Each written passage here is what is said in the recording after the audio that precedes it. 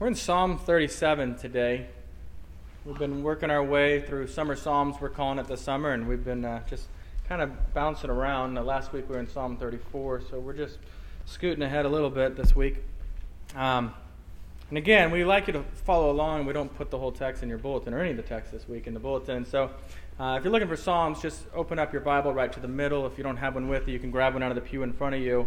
And opening up right to the middle puts you right in the book of Psalms, and you can go forward or backwards till you find verse 37. Psalm 37. Psalm 37 is longer than any of the other Psalms we've looked at so far this summer.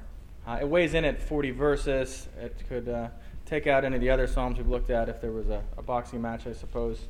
But that means we're not going to cover the entire Psalm. Instead, we're going to cover some major themes within this. And the way we're going to do this is we're going to read the first 11 verses. And then as we work through this psalm, I'll highlight a few of the select verses in the middle, and then we're going to finish with verse 39 and 40, the very last two verses, as it brings it all back together. However, before we do that, I want to give you just a little context of the psalm so you understand what we're jumping into. It's written by King David, and it tells us that he wrote it later in life. And in fact, if you've got it open right there, you can look in verse 25. David writes, I have been young and now am old.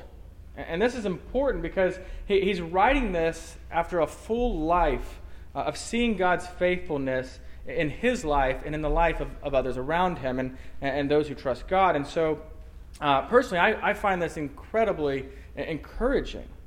In fact, I found the older I get, the more I begin to understand that one of the wisest things I can do is to listen to the wisdom of godly people who have walked this path of life before me.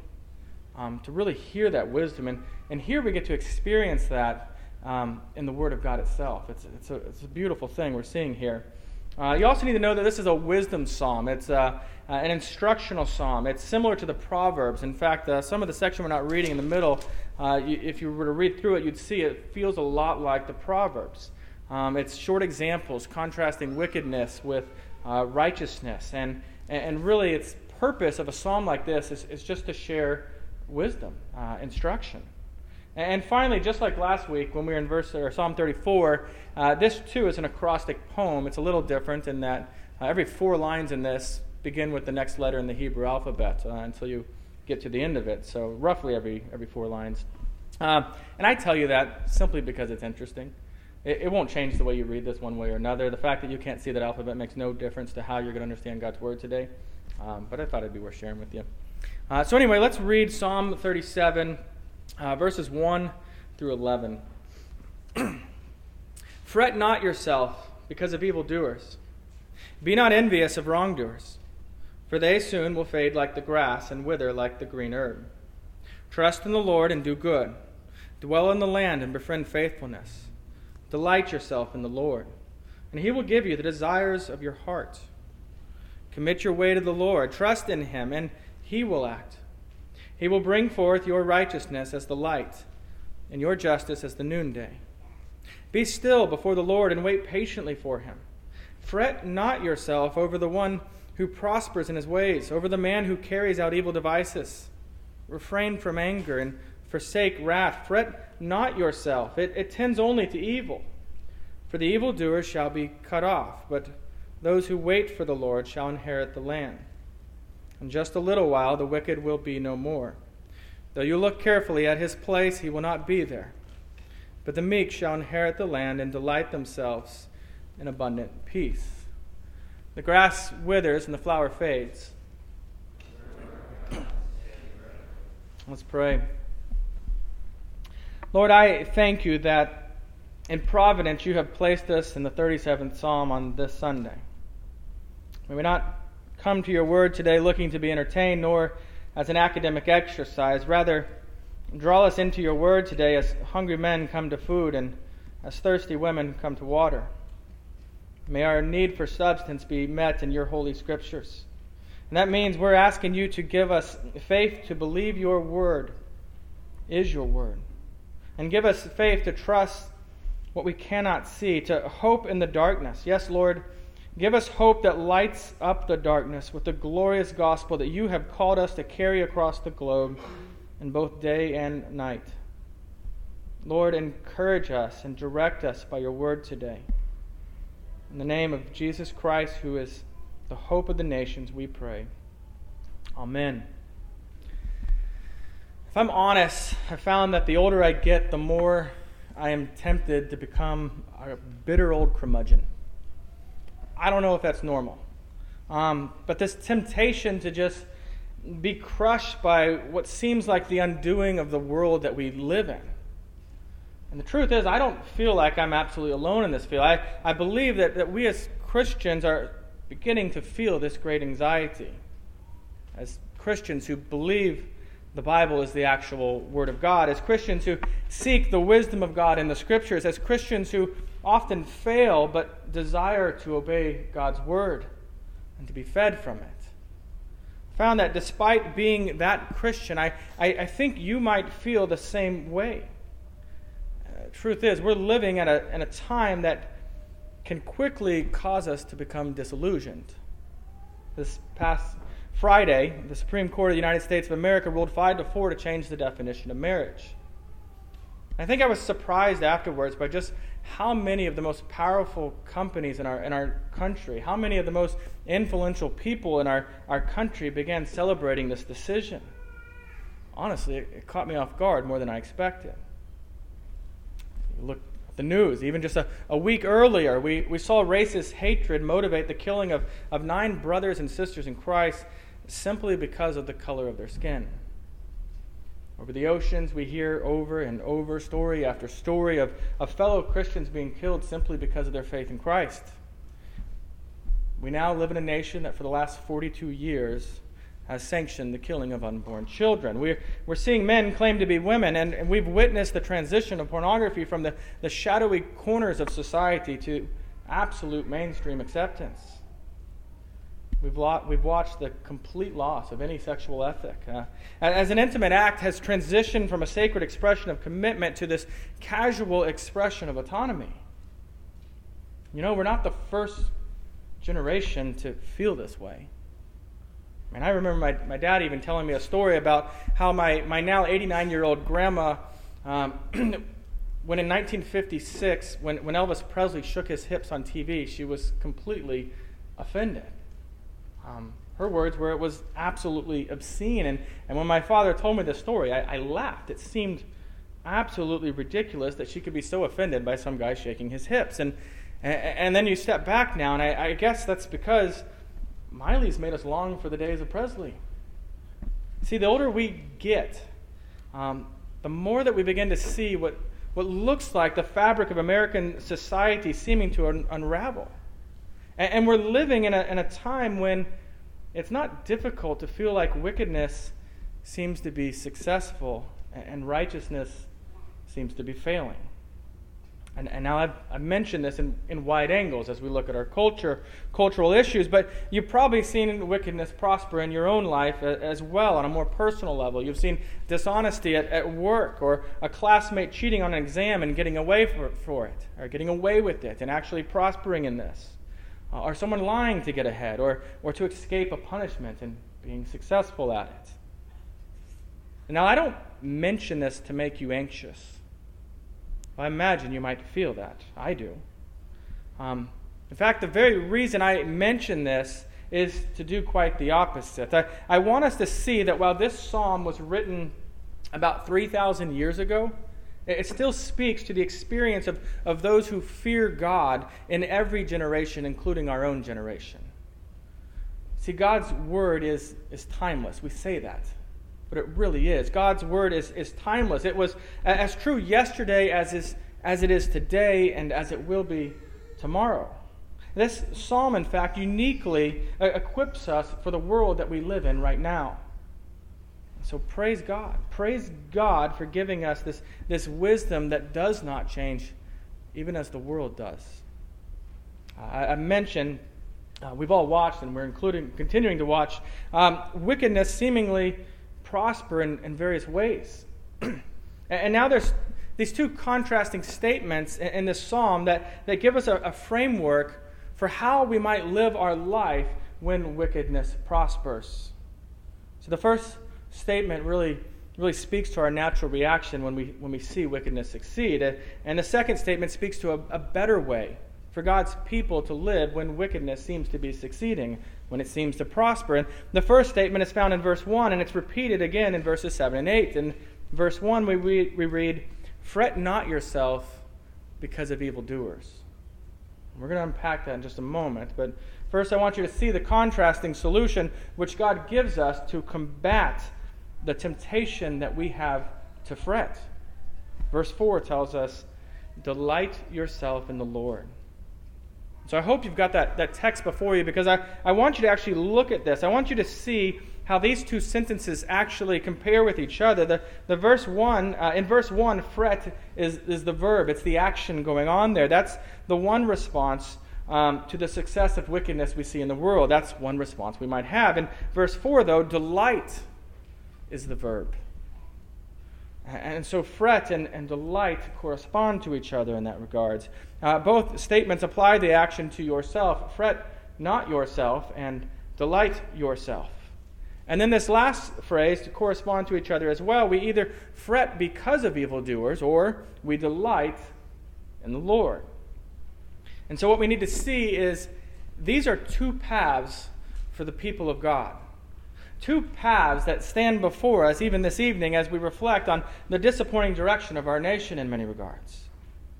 And so let's make sure we really understand this. And in verse 1, this word fret comes from a Hebrew word, chara, which at the most basic level means to burn hotly, like a fire. This is what many of us may be feeling today. We're anxious, we're distressed, upset, agitated, even burning with anger. It's a worry that is driven, honestly, by this desire to have the world in our own control. I mean, that's the heart of why this really is so frustrating, is we want to have the world in our own control. And so then, fret not, as our text reads, is this negative imperative. It's a command, an actual command to us. Don't burn with anger and do not be anxious. That's a command of the Lord. And the second half of verse 1 adds that we're not to be jealous of wrongdoers. See, there's this tendency that we have to always be looking through the fence, wishing that we were on the other side of it. Sometimes when I'm driving out in the country, I'll see cows. I look at them because I'm a city boy. But and I've noticed one of the strange things I see is these cows will have their head through the barbed wire fence, reaching out for grass on the outside of the fence, and it always looks so stupid to me, because behind them are like 100 acres of lush green farmland, and here they are reaching outside the boundaries of this fence, trying to get something. But isn't that what we do sometimes? I remember in college feeling jealous of my peers who lived without any moral restrictions. They seemed to enjoy the freedom of promiscuity or just the escape of drunkenness and these lack of restrictions or fences in their life. And I can remember just thinking, boy, wouldn't that be cool? And I know this sounds a little bit like an after-school special, but slowly I began to realize they weren't as joyful as they looked. See, my freshman year, I went potluck on roommate. I wanted to be surprised with who I got. And the guy I was matched with was this great guy, but he lived with absolutely no fences. We got along well, but often he'd come home late at night, and when he'd finally sober up, he'd just be absolutely depressed. And he began to constantly ask me questions about the meaning of life and, just this incredible dissatisfaction with his life. He expressed really he's got no reason for getting up in the morning. He just did the next thing that sounded like fun. And he repeated that over and over and over, and that was his life. And the more I got to know him, the more I realized that his life without fences was nothing to be jealous of. So now in our text here, this phrase, fret not, it shows up more than once. It shows up twice more. In verse 7, it says, fret not yourself over the one who prospers in his way. And then again in verse 8, it reads, fret not yourself, it tends only to evil. So let's apply this to the Supreme Court decision we just saw a few days ago. If you fret, if you worry, if you agonize, you will become angry. And that's going to lead you to this anger and this hatred of another human who has been made in the image of God. And that hatred is evil, for Jesus tells us in Matthew 5, love your enemies and pray for those who persecute you, so that you may be sons of your Father who is in heaven. And as we're thinking about this, in terms of this landmark decision, let me remind you of this, that while much changed last Friday culturally, what didn't change is we are still a nation who desperately needs to hear the good news of the gospel. What didn't change last Friday is God's call for his people to take the gospel to the ends of the earth. And that includes right where you are, in the culture that we now live. You see, what didn't change is God's call for us to love our neighbors, whether their faith is in Christ or they worship this idol of autonomy. And what didn't change is God's sovereignty. And I think that's an important one to remember, because this is the moment we start to think maybe that's not the case. But it didn't change. And neither did God's goodness or his grace or his patience or the truth. The truth that all hope is found in God alone. And so you might feel stunned this afternoon, but brothers and sisters, there is a path of response which does not involve fretting.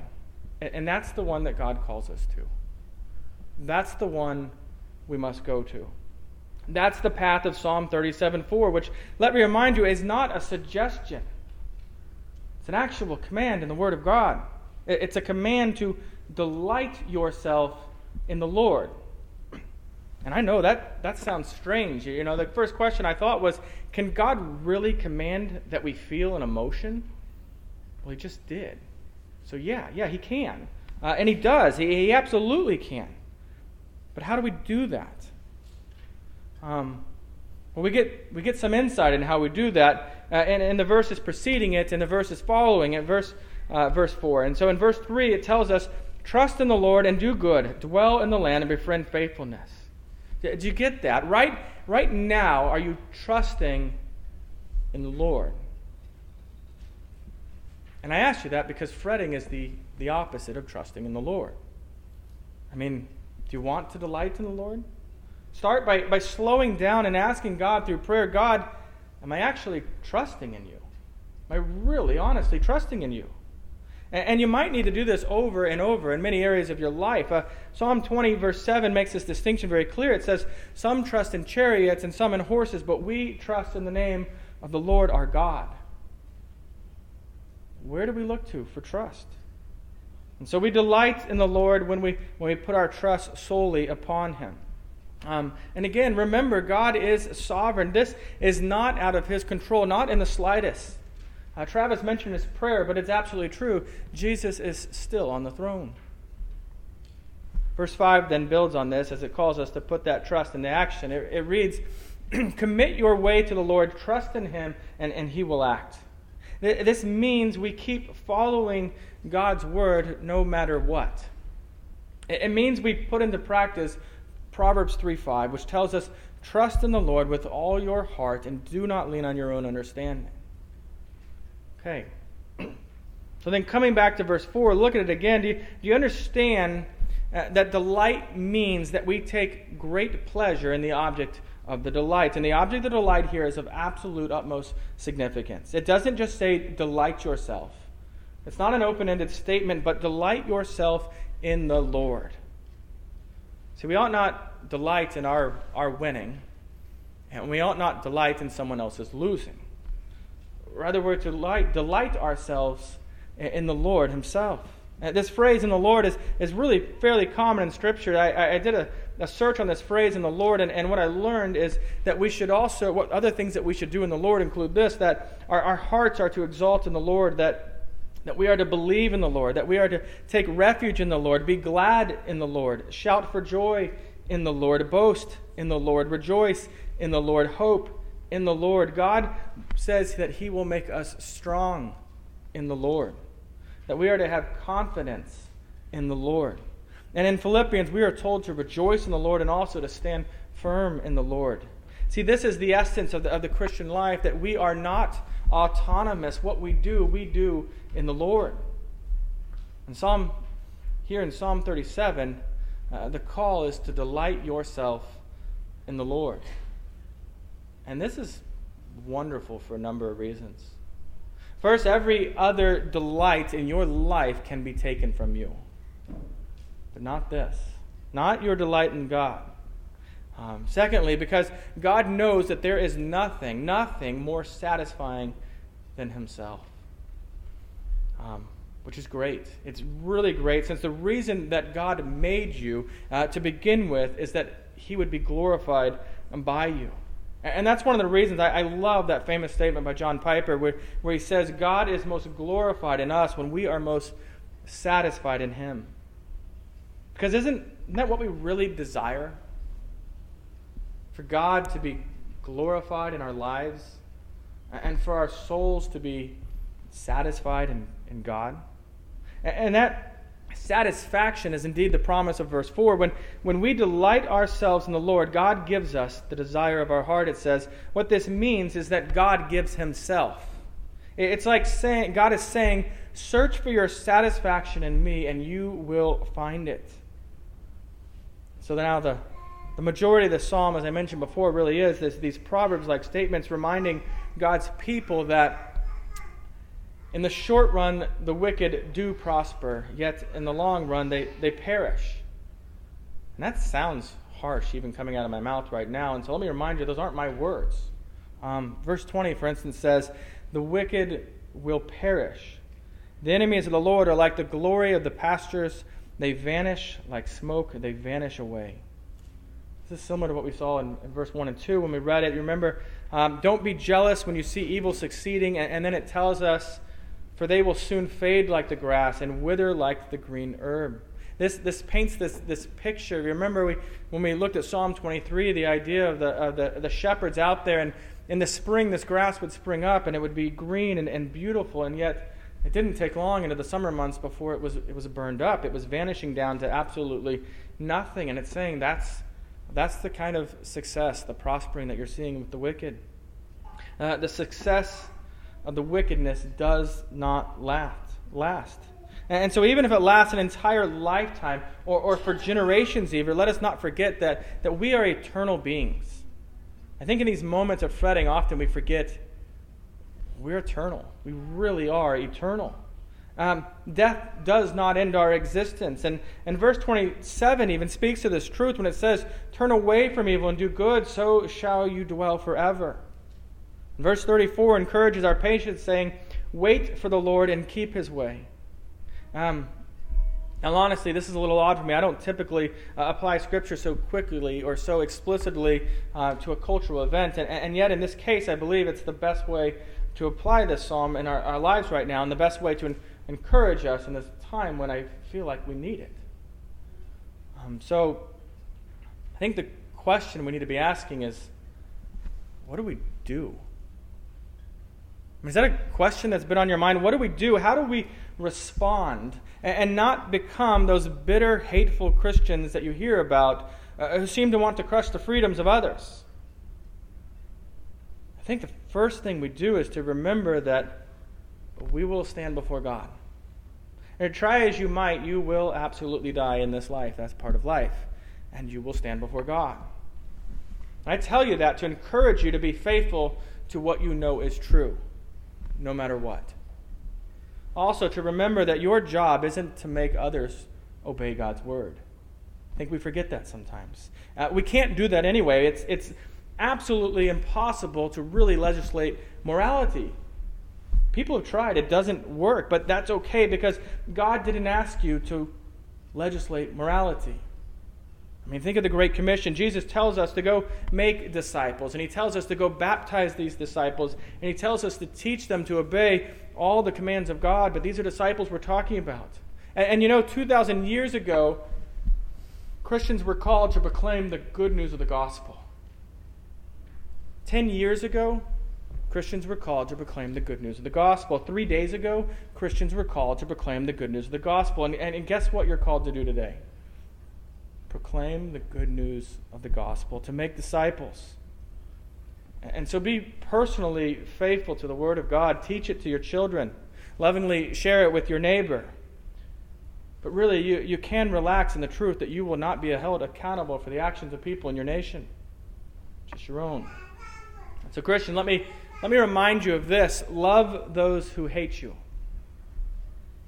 Love them because they really do need Jesus. Love them because they need eyes to believe this. Love them because the love of Christ for us who are sinners should compel us to love other sinners. See, if there's one thing that I want you to walk out of here with today, it's this. Christian, fret not. Fret not, but delight in the Lord. And this is a daily thing. You can't do it once and be done with it. It's not that easy. You're going to get up tomorrow and you're going to see ungodliness succeed, and your natural reaction is going to be to fret, to worry, to even burn with anger. But we need to constantly feed on the faithfulness of God in our lives, or like the Lord's Prayer teaches us to pray for daily bread. That's this food analogy, and it's a beautiful analogy because we don't eat once and that's the end of it. No, we eat constantly, right? Some of us too much. But we eat constantly. If you ate lunch this afternoon, you're still going to need to eat again this evening, or at least by tomorrow morning. We're going to need to seek God, asking that He'll remove our fretting and give us delight in Him again and again. And even as I've been thinking about this all week, and I've had the benefit of being in this text and really thinking about it, but I keep finding myself fretting. And I have to turn back. I have to turn back and go find the path of delighting in the Lord over and over and over again. And only then have I found any rest, any peace this weekend. Now, I told you we'd be looking at that last two verses, Psalm 37, 39, and 40. It should encourage us. It says, "The salvation of the righteous is from the Lord. He is their stronghold in the time of trouble. The Lord helps and delivers them. He delivers them from the wicked and saves them because they take refuge in Him." Where do we go for refuge? We go to the Lord. I think as Americans, we're so used to really not needing any refuge in our life. And maybe we can't quite see it, but increasingly I think we're going to be driven to God for refuge. And while I don't love that idea because that sounds difficult, really at a deeper level, it's a good thing for us. It's a good thing for our faith. Let's bring this to a close. Really with the current condition of our country, and I don't mean to sound dramatic, but with the current condition, it's easy to wonder, where does it stop? How do we turn this ship around? How do we pull out of this? The truth is, I don't know. I really don't know. And that's okay. What I do know is that the Roman Empire fell apart and the Church of Christ continued. What I do know is that nations rise and nations fall. Power shifts one way and then power shifts another way, and yet the church continues. Christians have found themselves in places of power at times, and they've been marginalized and treated like the absolute scum of the earth at other times, and the church has continued. Through it all, the church continues on. And no matter what happens in our nation or around the globe or in your life individually, the church will continue on, and the forgiveness of your sins in Christ remains true no matter what happens in the world around us. So Christians, stop fretting. Speaking to myself here, stop fretting. Because tomorrow the sun will come up. Tomorrow the birds will be singing because that's what God has made them to do. Tomorrow, like today, is a gift, and there is delight to be had in the Lord, in your Savior, Jesus Christ. And so the world may change, but the gracious God that we know and serve never does, ever. Rest in that. Rest in the Lord who has loved you. Rest in the Lord who, even if the entire world hates you, has loved you. Rest in the Lord that knows your sins and has called you, while He's calling you to repentance, loves you anyway. Rest in that and fret not. Let us pray. Lord, we live in a world that feels out of your control. We struggle to understand how the evil actions of some lead to their success. God, give us eyes to see the world as it really is. Not rose-colored, but as it really is, and yet to trust that you are reigning on your throne victorious.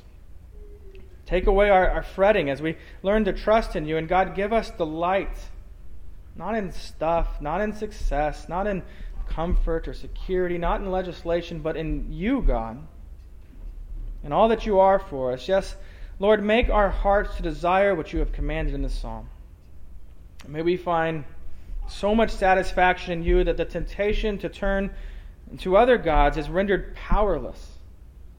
Lord, make our joy in you steadfast, even as the world around us seems to spin out of control. Give us strong faith. Give us solid trust. Give us hope when there seems to be none. God, please give us a passion for prayer. As we realize it's not us who sit on the throne, but you who are the King of the universe for all of eternity. O Lord, may we follow your command to fret not by delighting and trusting in you. It's in Christ's glorious, glorious name we pray. Amen.